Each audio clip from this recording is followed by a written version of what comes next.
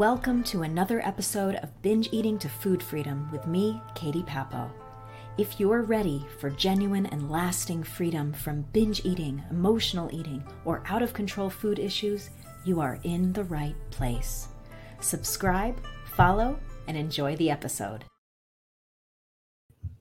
Hello, and welcome to another episode of Binge Eating to Food Freedom. I am Katie Papo. Today's topic is proof that self-control is not your problem. It is not the reason why you cannot stop binging. And I'm going to go into two lines of thinking in this episode. So to hopefully help you understand why this is not the problem, because once you realize why self-control is not the issue for you, then you can focus on what actually is and make a lot more headway in actually getting rid of this problem once and for all. So we're going to dive into that in a second. Say hello if you're here. I did not announce that I was going live today, so we'll see who shows up. I see somebody's here. Let me know you're here. You can hear me. Say hello. Okay. Oh, and here's the other thing I wanted to say. I just started using Instagram and TikTok as well. So I know I'm a bit late to the party. Before I was pretty much just using Instagram as a storage space for some client wins. But I'm jumping on the bandwagon. What do we, the things we must do, right? Social media, that's where the people are. So if only you guys could live with me in my home. You'll hear my rants all the time. Okay, so let's start. Let's start with proof that your self-control is not your problem. Feel free when this is over, you can follow me on Instagram and TikTok if you're on there too. We could be friends. Okay, so let's go into the first line of thinking here. If we're going to see, all right, is self-control the actual problem? Because in reality, this is probably the biggest misconception that I actually see. I often ask people, why do you believe your past efforts haven't worked for you? Assuming that you've made a lot of past efforts, right? Probably tried dieting, you probably tried meal plans, nutritionists, doctors, who knows? Usually people come with a very long list of things that they've tried over a number of years, possibly even decades. And oftentimes when I ask that question, why do you believe your past efforts haven't worked for you? The answer that I hear back is, I don't have any self-control. I lack discipline. I lack willpower. I lack, even if I have it in other areas of my life, even if I'm quite successful in other areas of my life, food is the one area I do not have self-control. I do not have willpower. I do not have discipline. So this is about why this is not true. Okay, so here's the first reason. So the first reason, pardon me for looking down, I just took a couple notes. So the first reason is, let's think back to when you first started on this journey, right? You probably started, I'd say 90% of the people who I talk to, their food issues kind of started around the time they first started dieting. Now, think back to that time. Maybe it was your first diet, first meal plan, first Weight Watchers, whatever it was. Think back to that. It might have just been food rules. Now, what happened? You set some kind of goal for yourself. Maybe it was to stay on a certain plan. Maybe it was to abstain from certain foods. Maybe it was to stay within a calorie range. Basically, it was about restricting in some way, is what my guess would be. Some kind of, there goes my speaker. Some kind of restriction, some kind of effort toward abstinence or rule following. So if that's the case, right, think back to your first example of this. And how long were you able to last, right? Your first time, not now, but your first time, right? I would say most people, when they actually think back to this time, they're like, oh yeah, I was able to stick to that for, a month or 6 months or even a year. Some people with their first one, maybe that you actually at some point did achieve some kind of dramatic weight loss, stuck with a meal plan for a long time. Maybe you were in good shape. Maybe you felt really good about it that first time. Then something happened, right? Something happened that hijacked your brain and you fell off of the wagon, so to speak. And then things started going in the opposite direction. Maybe you started binging, the pounds started creeping back on. You started feeling worse about yourself because it's not only that this is happening, but you're undoing all of this hard work that you had worked for before. So what happens? We eventually reach that breaking point of, all right, enough is enough. I've gotten out of control, right? This is where we think the self-control plays in. So we say, all right, now I really need to have self-control. I'm going to get back on this plan. I'm going to focus and I'm going to do it. So we rile ourselves up, we get the motivation, we go back on the plan. Stick with it for some amount of time, maybe as long as the first time even, maybe a little bit less. And then what happens? Same story, right? Can't stick with the rules, can't stick with the plan. There's a slip, there's a fall off the wagon, and then it starts to spiral down. Feels out of control again, totally out of control around eating. It's like I had one thing, it opened the floodgates. Now weight is coming back on again. I'm even more discouraged because now this is the second time that this is happening. All this time, you are reinforcing this idea of, oh, I have no self-control. I'm just trying to stick with this plan, but I have no self-control. I have no self-control.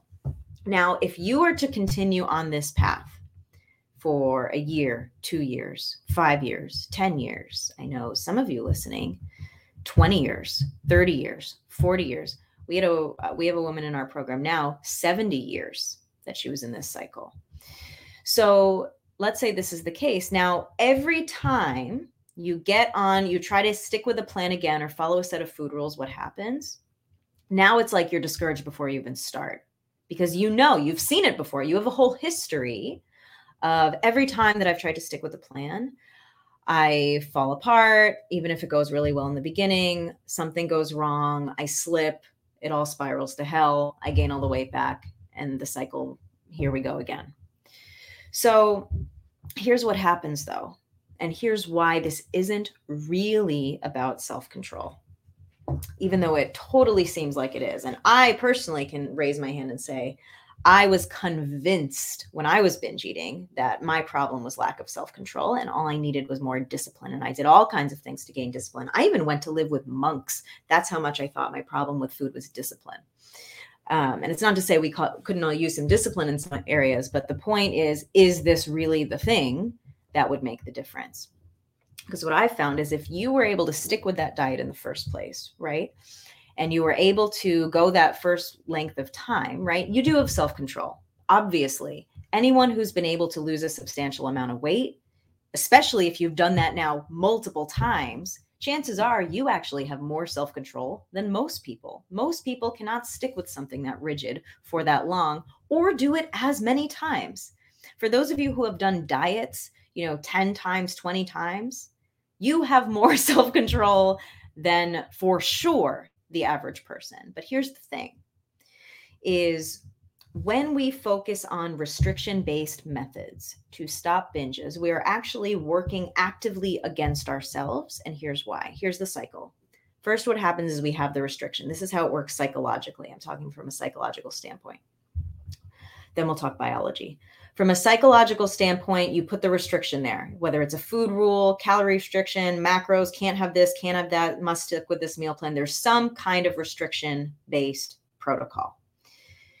So what happens? We put that there, we're motivated for some time. Then because we're so fixated on what not to do and what we can't have, then we start to really want that, right? If I said to you, hey, we're going to go on a diet tomorrow. You can have anything you want except for chocolate. And it starts tomorrow at 7 a.m. You're going to be like, oh, well, so hey, I'm going to go out and get some chocolate then if I can't have it starting tomorrow, right? You might have not even been thinking of chocolate, but because I just said you can't have it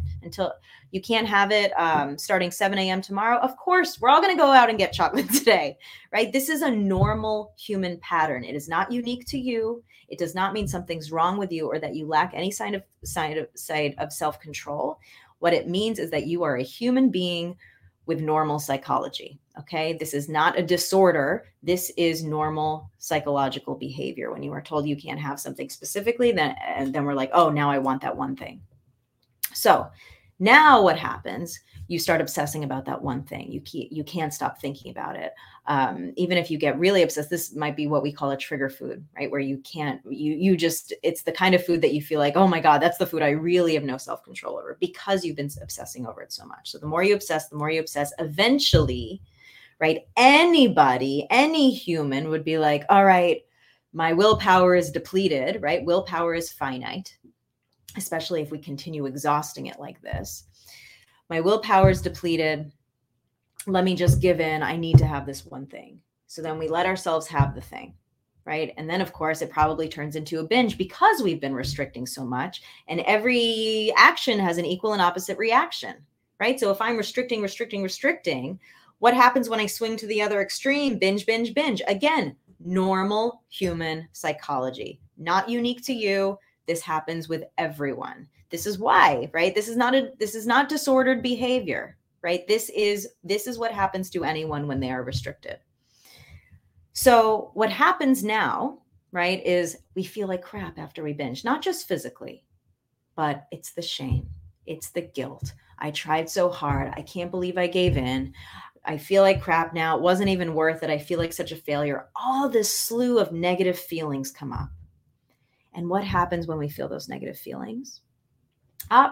Now it's time to really get back on the wagon. Now we've got to get back on the wagon, because if I don't, right, this is going to be totally out of control. I have to really stick with the rules, maybe even stricter rules this time, because clearly the old rules didn't work. So now I have to be even stricter, get a stricter plan. Maybe I'll fast, maybe I'll blah, blah, blah, blah, blah. So now we're back to the top of that circle, back of that cycle with the restrictions. New restrictions, new obsessions, new rules, and the cycle continues and continues and continues. That's the psychological piece. Okay. So essentially what happens is every time you try to exert self-control around that thing, we think, oh, the problem is actually self-control. That's why I can't stop eating.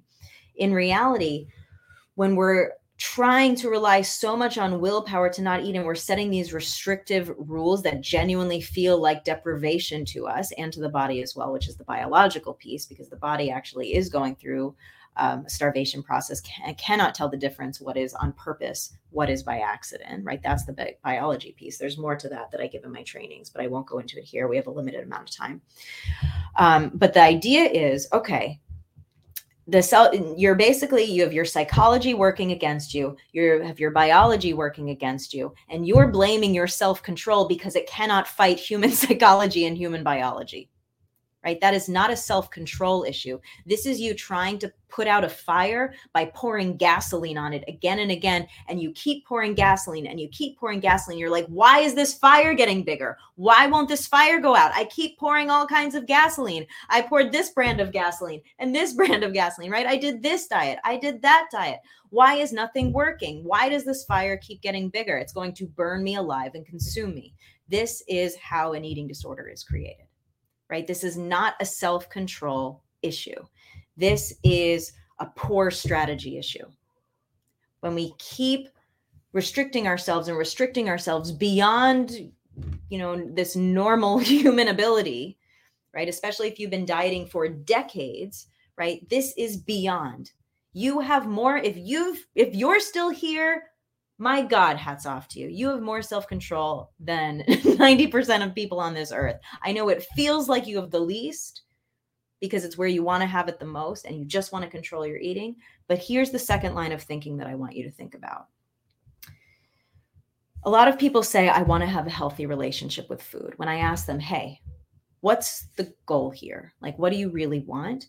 I want to have a healthy relationship with food so that way this part of my life is peaceful. And now I can focus on my effort on other things that I care about, like my family and my friends and my passions and my career and my children. And I can put all my energy into those things instead of being constantly consumed by food all the time. That's why I want a healthy relationship with food.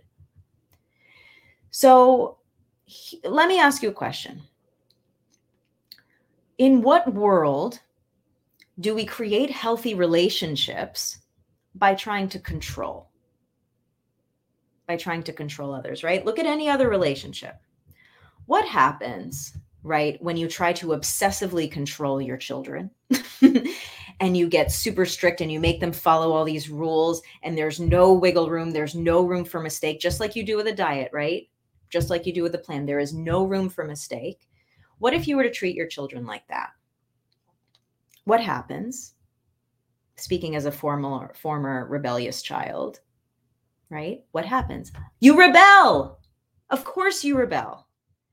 If you had, if you grew up in an authoritarian household like that, where you felt like you had to follow all these rules and you had to be perfect all the time, or you were going to get in trouble or whatever, right? Now you've developed some kind of inner authoritarian voice, right? That you are actively rebelling against, right? That's part of that same psychology. But in what world does a healthy relationship manifest when it's completely based on control and rule following, right? How wouldn't it be perhaps more productive, right? In let's say a relationship with, let's say, your children, right? To practice things like listening, right? Paying attention to how they feel, what would be supportive to them case by case, having a conversation, having a dialogue, right? And then basing what needs to happen on what they actually need and what would really serve them. Whereas with food, what do? We do the exact opposite. Not only do we not listen, but we actually, when the body is screaming for help, whether it's too full or it's too hungry, we actually override body signals. Not only do we not listen, we override. So it's like a child screaming for help and you're just like, no, follow the rules, right? How can we possibly create a healthy relationship with food, create a healthy relationship with our bodies when all we are is this authoritarian figure saying, shut up, listen to me, I control you, right? I control you. I'm trying to get your weight down to a very specific number by this time. You listen to me.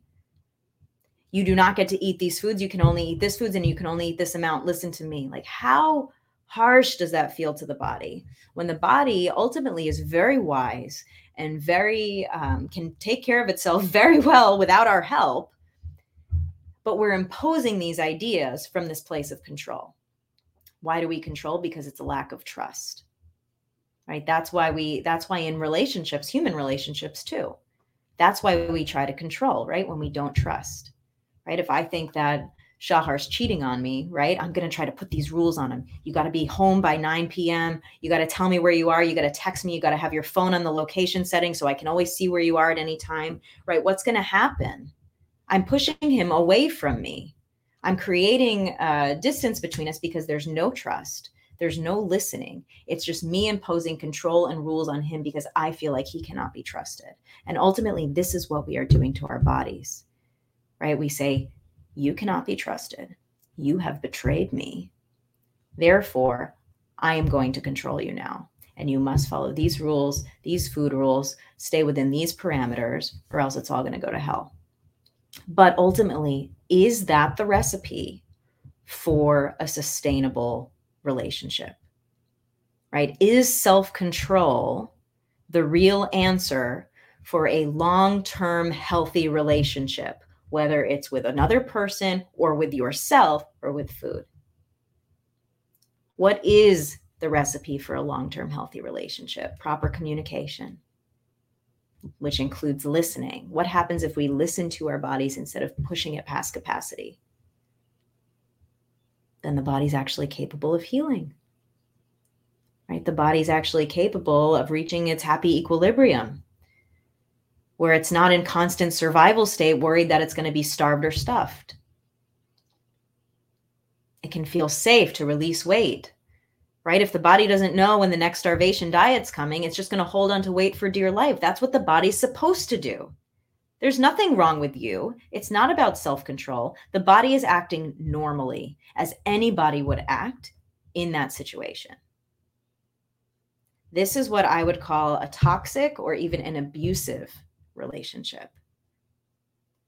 And this is the relationship that I see most people who are struggling with disordered eating in some capacity, whether it's binge eating, bulimia, out of control food issues, compulsive overeating, emotional eating, whatever you call it, doesn't matter the label. We know what it is. We know what it looks like.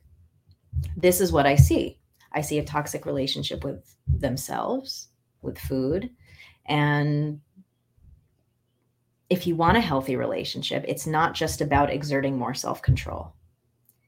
It is about learning deep listening. So when those body signals do come up, we're not actively overriding them or numb to them or completely unaware of them. Instead, we are listening. And now, what happens in a positive, healthy relationship? Now you're working together as a team. Think about your best relationships in your life, right? You work together as a team. The relationship is not healthy because one of you controls the other really well, right? They're healthy because you work together and you're a solid team. So that is the work. If you really want genuine, lasting healing from disordered eating, so you can live that life of freedom where food is a non-issue and you can just focus on the things that serve you best, and you have a healthy, happy relationship with food and your body, you will not get there by way of more control. You will get there by way of principles of actual strong communication and relationship principles.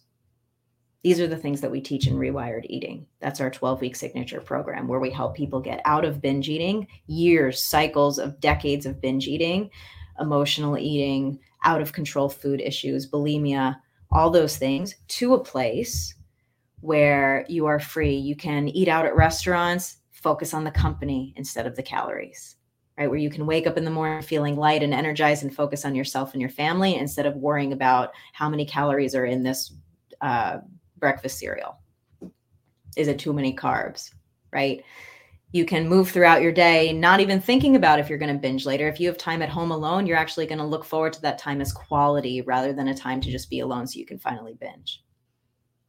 It's a very different world when your relationship with food is free, right? When that trust is there. And that trust is something that can be built again, even if it's been a long time and you don't know if you even have body signals anymore. Believe me, that we've had plenty of people who've been dealing with this for 30 years, 40 years, 50 years, who are like, I don't even know if I have body signals. They are there. I've never met a person where they weren't there. You are still a human being. They are access. You've just been overriding them for a long time. And in that rewiring process, you can start re-listening to them. And that is how you and your body can trust each other. It is not just about you learning to trust your body. It is about your body learning to trust you. And that's what we help people do.